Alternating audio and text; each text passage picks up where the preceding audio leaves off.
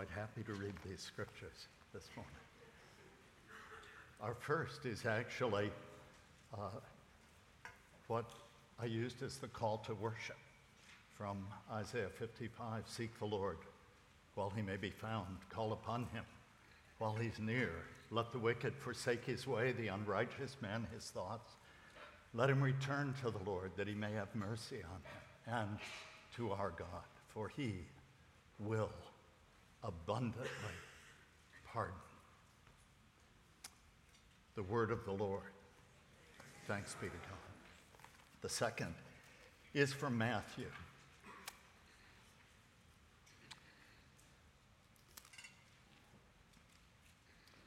Matthew chapter 10, beginning with verse 17. Actually, verse 16, I'll start. Behold, I'm sending you out as sheep in the midst of wolves, so be wise as serpents and innocent as doves. Beware of men, for they will deliver you over to courts and flog you in their synagogues, and you will be dragged before governors and kings for my sake, to bear witness before them and the Gentiles. When they deliver you over, do not be anxious how you are to speak or what you are to say. For what you are to say will be given to you in that hour. For it is not you who speak, but the Spirit of your Father speaking through you. Brother will deliver brother over to death, father his child. Children will rise against parents and have them put to death. And you will be hated by all of them for my name's sake. But the one who endures to the end will be saved. The gospel of Christ. Thanks be to God. And our text this morning is once again from 1 Peter chapter 3. We've been studying now for a while this beautiful little letter that Peter wrote to Christians undergoing persecution. It is believed, has been since the early church, that this was written during Nero's persecution. And so this was no light thing. Nero actually used Christians sometimes as living torches in his garden parties. He would impale them, cover them with pitch to light his parties. And of course, he famously, infamously, blamed Christians for the fire in Rome, which it was believed that he had started. Nonetheless, Peter is writing to people facing persecution and will tell them in chapter 4, do not be surprised at the fiery ordeal that's coming. In other words, it's going to just get worse. And yet we find him in this section that we're looking at, describing what he calls the good life. We looked at it last week. It's a life that does not depend on circumstances. It is not context specific, but it is rather that life that we are to live in Christ in times that we would choose and in times that we would never choose.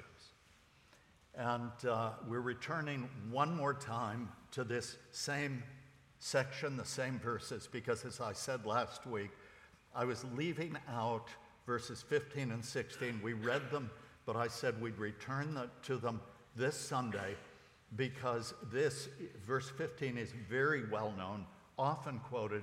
It's the sort of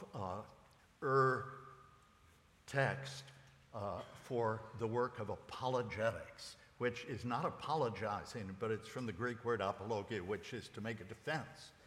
And so for those who defend the faith, verse 15 is so often quoted.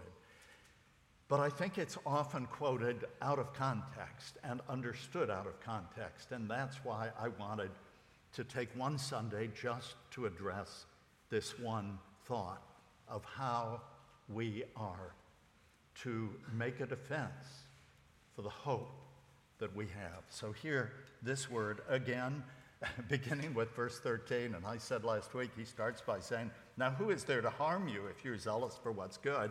And these people probably thought, who is there to harm us? Everybody from Nero on down. But we know from what we looked at last week, what he's talking about. We won't repeat that this week. Now, who is there to harm you if you are zealous for what is good? But even if you should suffer for righteousness' sake, you will be blessed. Have no fear of them, nor be troubled. But, and here we are with our text, in your hearts, honor Christ the Lord as holy, always being prepared to make a defense to anyone who asks you for a reason for the hope that is in you. Yet, do it with gentleness and respect, having a good conscience, so that when you are slandered, those who revile your good behavior in Christ may be put to shame. For it is better to suffer for doing good, if that should be God's will, than for doing evil. The word of the Lord. Thanks be to God. Well, I'm glad to hear you say that. I sometimes read texts like this and find it hard to say thanks be to God when he says, even if you have to suffer for doing good. But we should say thanks be to God.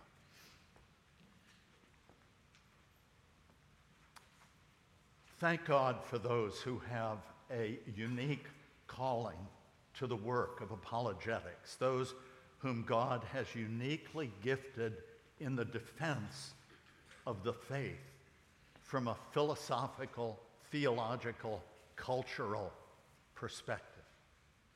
And as I will go on to say, all of us who are not baby Christians, as we grow, should read some things and study some things that make us better prepared, at least in our own hearts, to have answers to the questions that every thoughtful person should ask.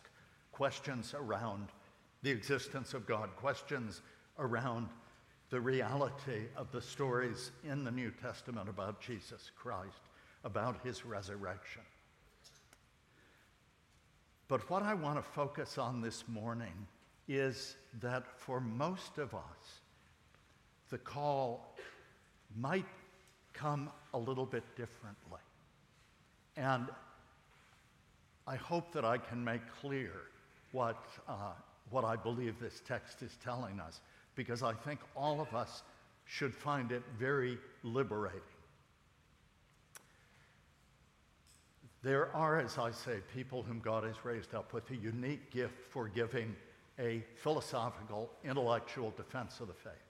When I was growing up, the sort of main popularizer of that approach was an Oxford Don, later a Cambridge Don, C.S. Lewis, who had come to Christ in the midst of life after having been a rather aggressive atheist, then agnostic, and then came to Christ. And in his BBC talks, which later were produced as a book entitled Mere Christianity, he makes a winsome mid-20th century defense of the faith.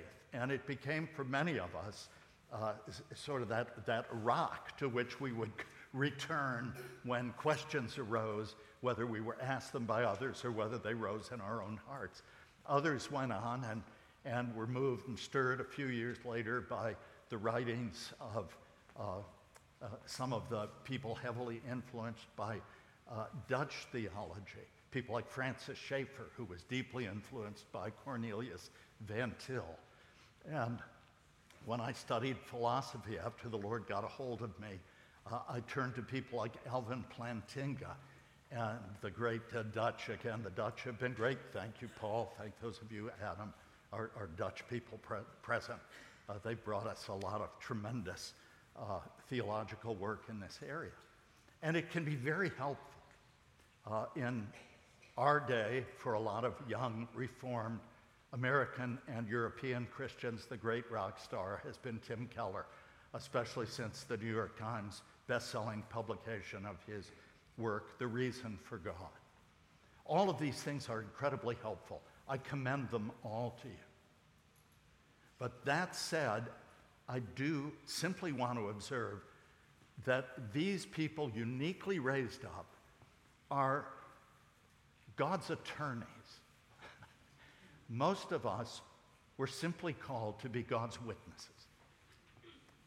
You shall be my witnesses.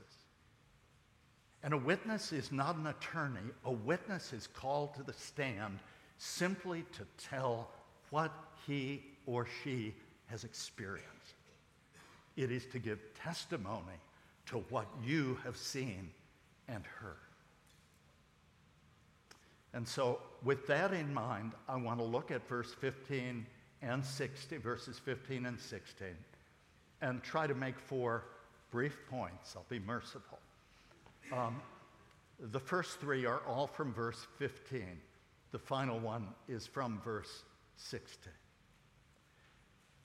We want to think about how we are to make, if asked, a defense of this hope that we hold deeply and dearly in our hearts, the hope of the gospel being true, the hope of Christ's work in salvation being our rock, the hope of eternal life, not floating around as disembodied spirits in an insubstantial heaven, but rather as resurrected people in a recreated cosmos, which is the promise of Scripture.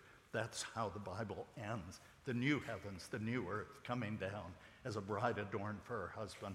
The new Jerusalem, people raised up from the dead, once again walking this good earth, now free of the brokenness and sin and death that our rebellion against its Creator has caused.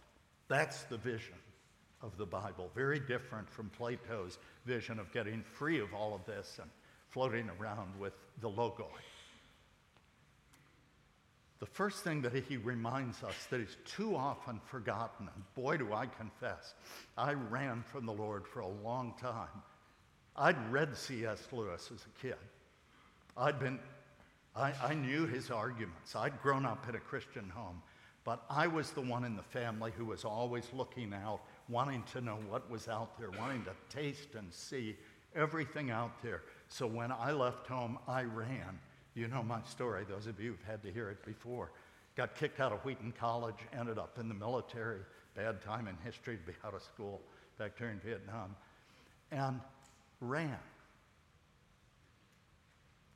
When the Lord began to draw me back, and I went back and began to read again and to study C.S. Lewis and others, now I was on fire, and I was ready to hit anybody over the head with all of the great arguments for the existence of God. And I saw remarkably little fruit. Why? Because a biblical defense of the faith begins in the heart. It begins with changed affections. And look at how he speaks of this. Verse 15. In your hearts, honor Christ the Lord as holy.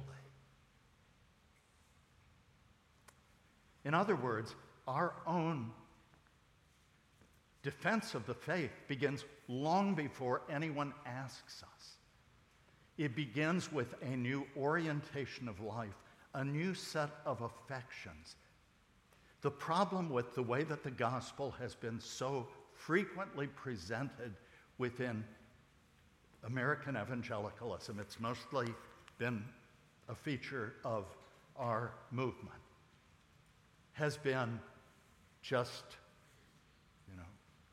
while every head is bowed, every eye closed, just slip up that hand, and then just, don't ever doubt that you're a Christian now. Even if you continue the way that you've always lived, if you just said, I want whatever you've got, God, I'll believe in Jesus. That's it. And of course, there's nothing like that in the Bible. Jesus said to people, follow me. Leave where you are. Come, follow me. You want to know who I am? You can't get it in a little talk by the side of the road. You can't get it in a little booklet. You want to know me? Come. Spend time with me. Follow me. Listen to me. Ask me your questions. Get to know who I am. And so there is a total transformation that takes place in a biblical view of things. Once I was Lord of my life.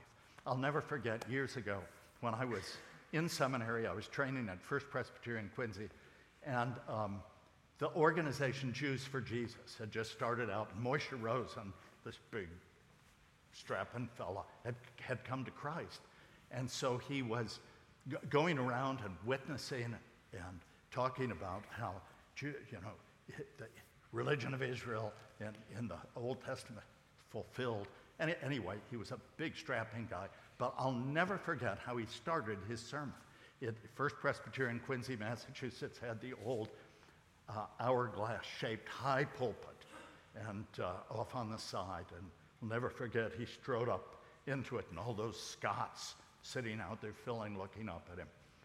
And he began by saying, "I used to be God." Well, he had everybody's attention.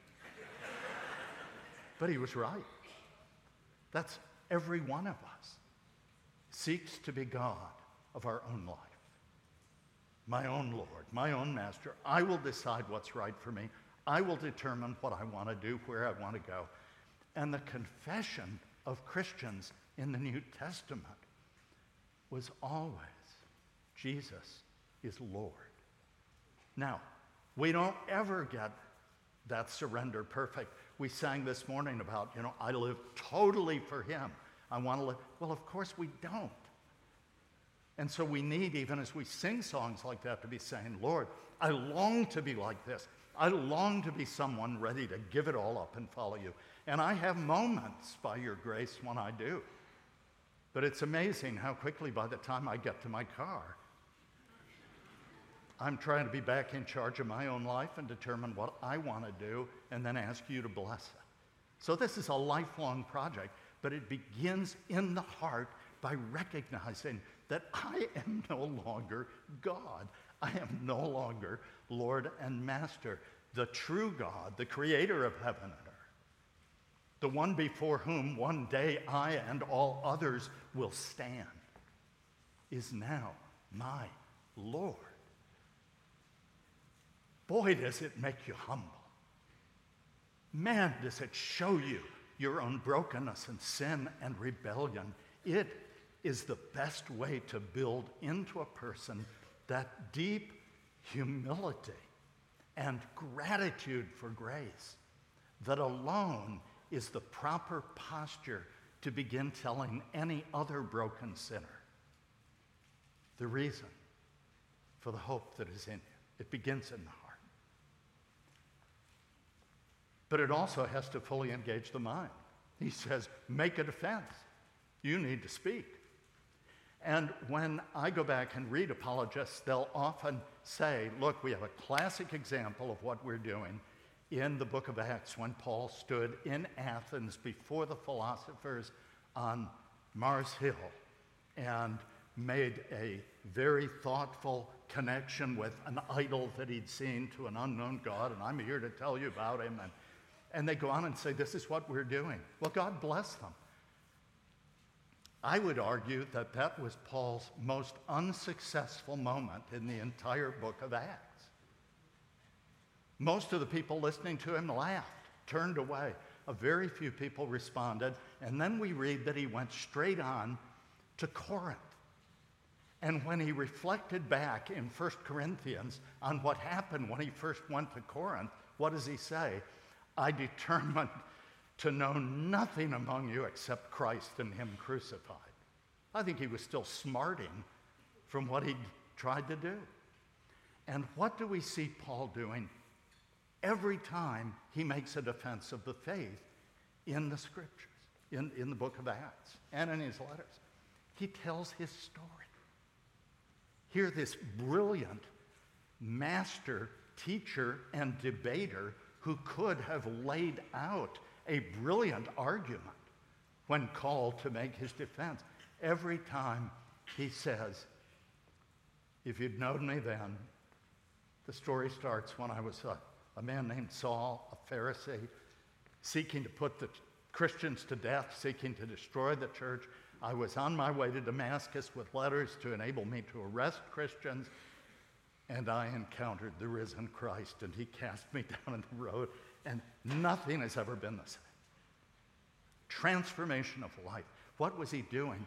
Paul, the great apologist, always was Paul, the great witness. He was simply telling, let me tell you what God has done for me. Now, why is this so important? Okay, some of you that are really good at apologetics may well want to talk more with me about this. I'd be happy to. And I'm going beyond what Scripture says. I'm simply telling what I think as I reflect on this. So take it with a grain of salt. But I'm right.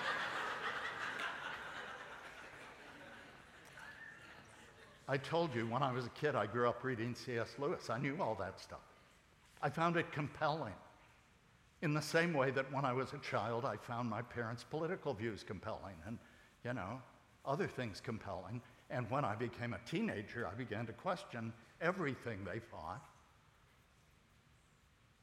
And once I ran from God and wanted to run from God, somebody told me, you need to go back and read C.S. Lewis. I tried to, and I thought, why did I ever think this was impressive? There's nothing here. Until God drew me back to himself. And my older brother, who was a professor of surgery, brilliant guy, I talked to him and I said, I wish I had your faith. And I'll never forget, he looked at me and said, he saw that God was working. He had refused all conversations because he knew I was on the run, but he saw that God was now drawing me back. And when I said, I wish I had your faith, he said, John, I said, I guess I need to make a leap of faith. And he said, leap of faith? You've been reading Kierkegaard again. John, there is better evidence historically for the resurrection of Jesus Christ than there is for the life of Julius Caesar. And if you care about your soul, it's time for you to start checking it out. Now, because God was at work in my heart, I went back to those apologetic works, and now they spoke powerfully to me because God, by his Spirit, was drawing me. But during all of those years of running, the most impressive thing, I say this to you parents who may have kids or grandkids on the run, I have to remind myself, my parents were earnest Christians. My siblings were earnest Christians. And during those years that I was on the run, they knew that I knew anything they might say. All they ever did was to welcome me home, welcome me to dinner, want to know how I was doing. They loved me well. From the heart, they loved me well. So that in my brokenness, I wanted to be like them. Remind me what it is that we believe, because then God opens your heart. So you may say, look, I enjoy reading Tim Keller. I enjoy reading others, and there are so many. We can offer you resources. There are great resources, and you should read them, and you should have answers. But the most powerful thing that you and I can ever do is, with what, as we'll see in a minute, a kind of bold humility, it is to love from the heart that has been transformed and to tell our story of what God has done for us. That's what changes us. And that's what changes others.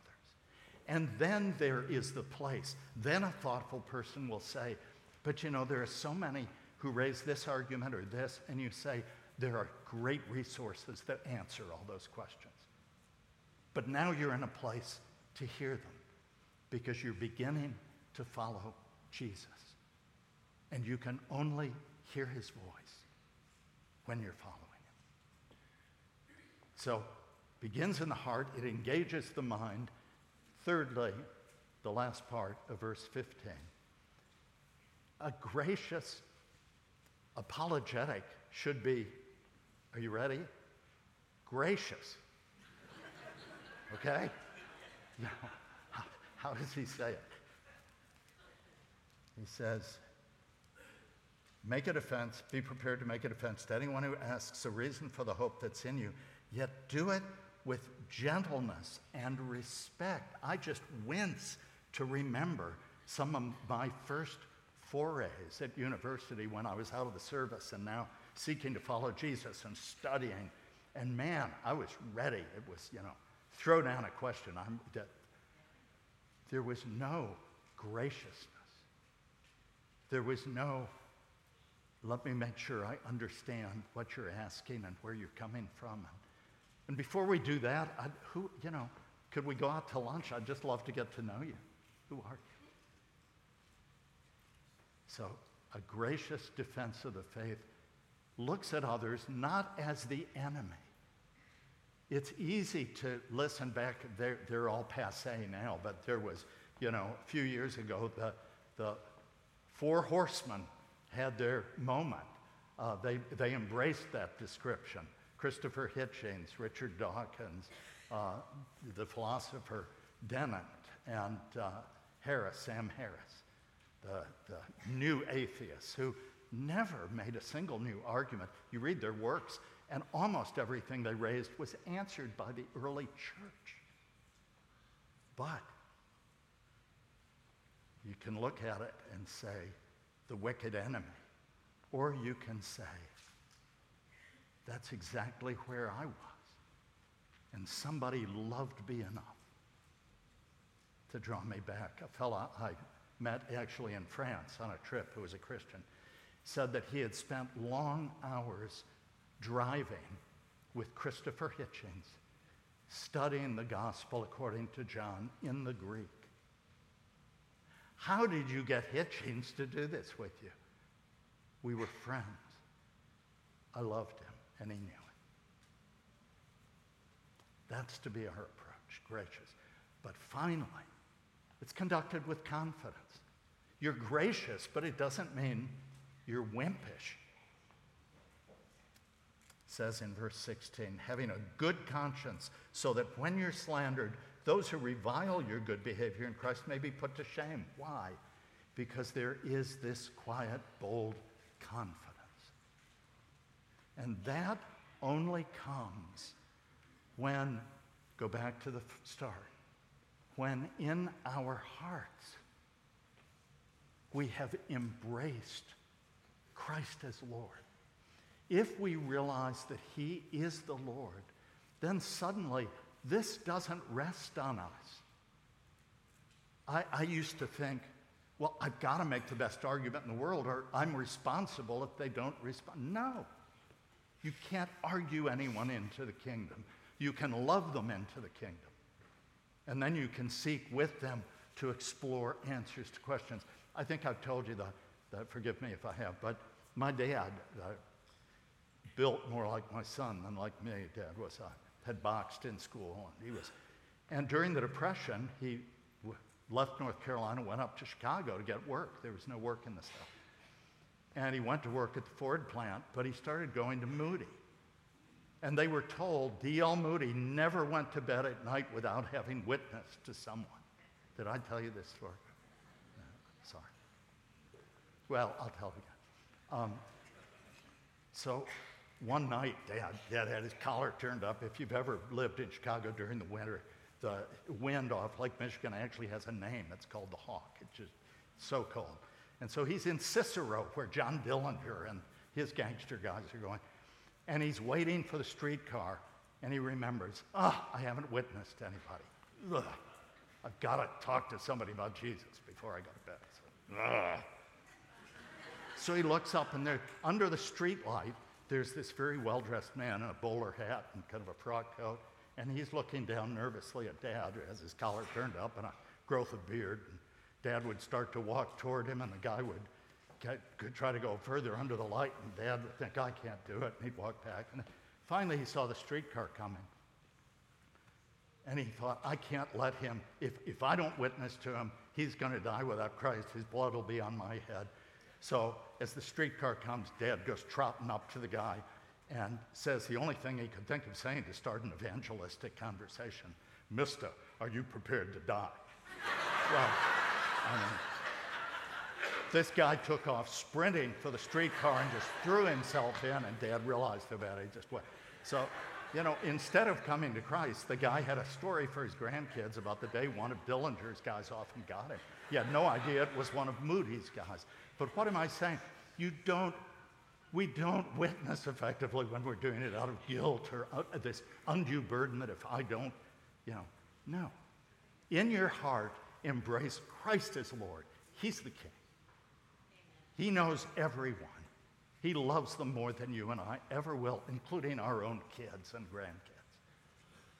And all we can do is say, make me sensitive to the moment that someone is open and asking. And until then, grant me a heart of love for this person. And then in that time, did you notice, and I'm done, in that beautiful teaching from Matthew that was our gospel lesson, Jesus said, if you're called in before authorities, don't spend the night nervously trying to prepare what you're going to say. Simply go in, and my Father will tell you what to say. He'll give it to you if you are just there to serve him. Brothers and sisters, what I'm hoping you'll hear is draw a deep breath. The call is always the same. Love the Lord your God. Love one another.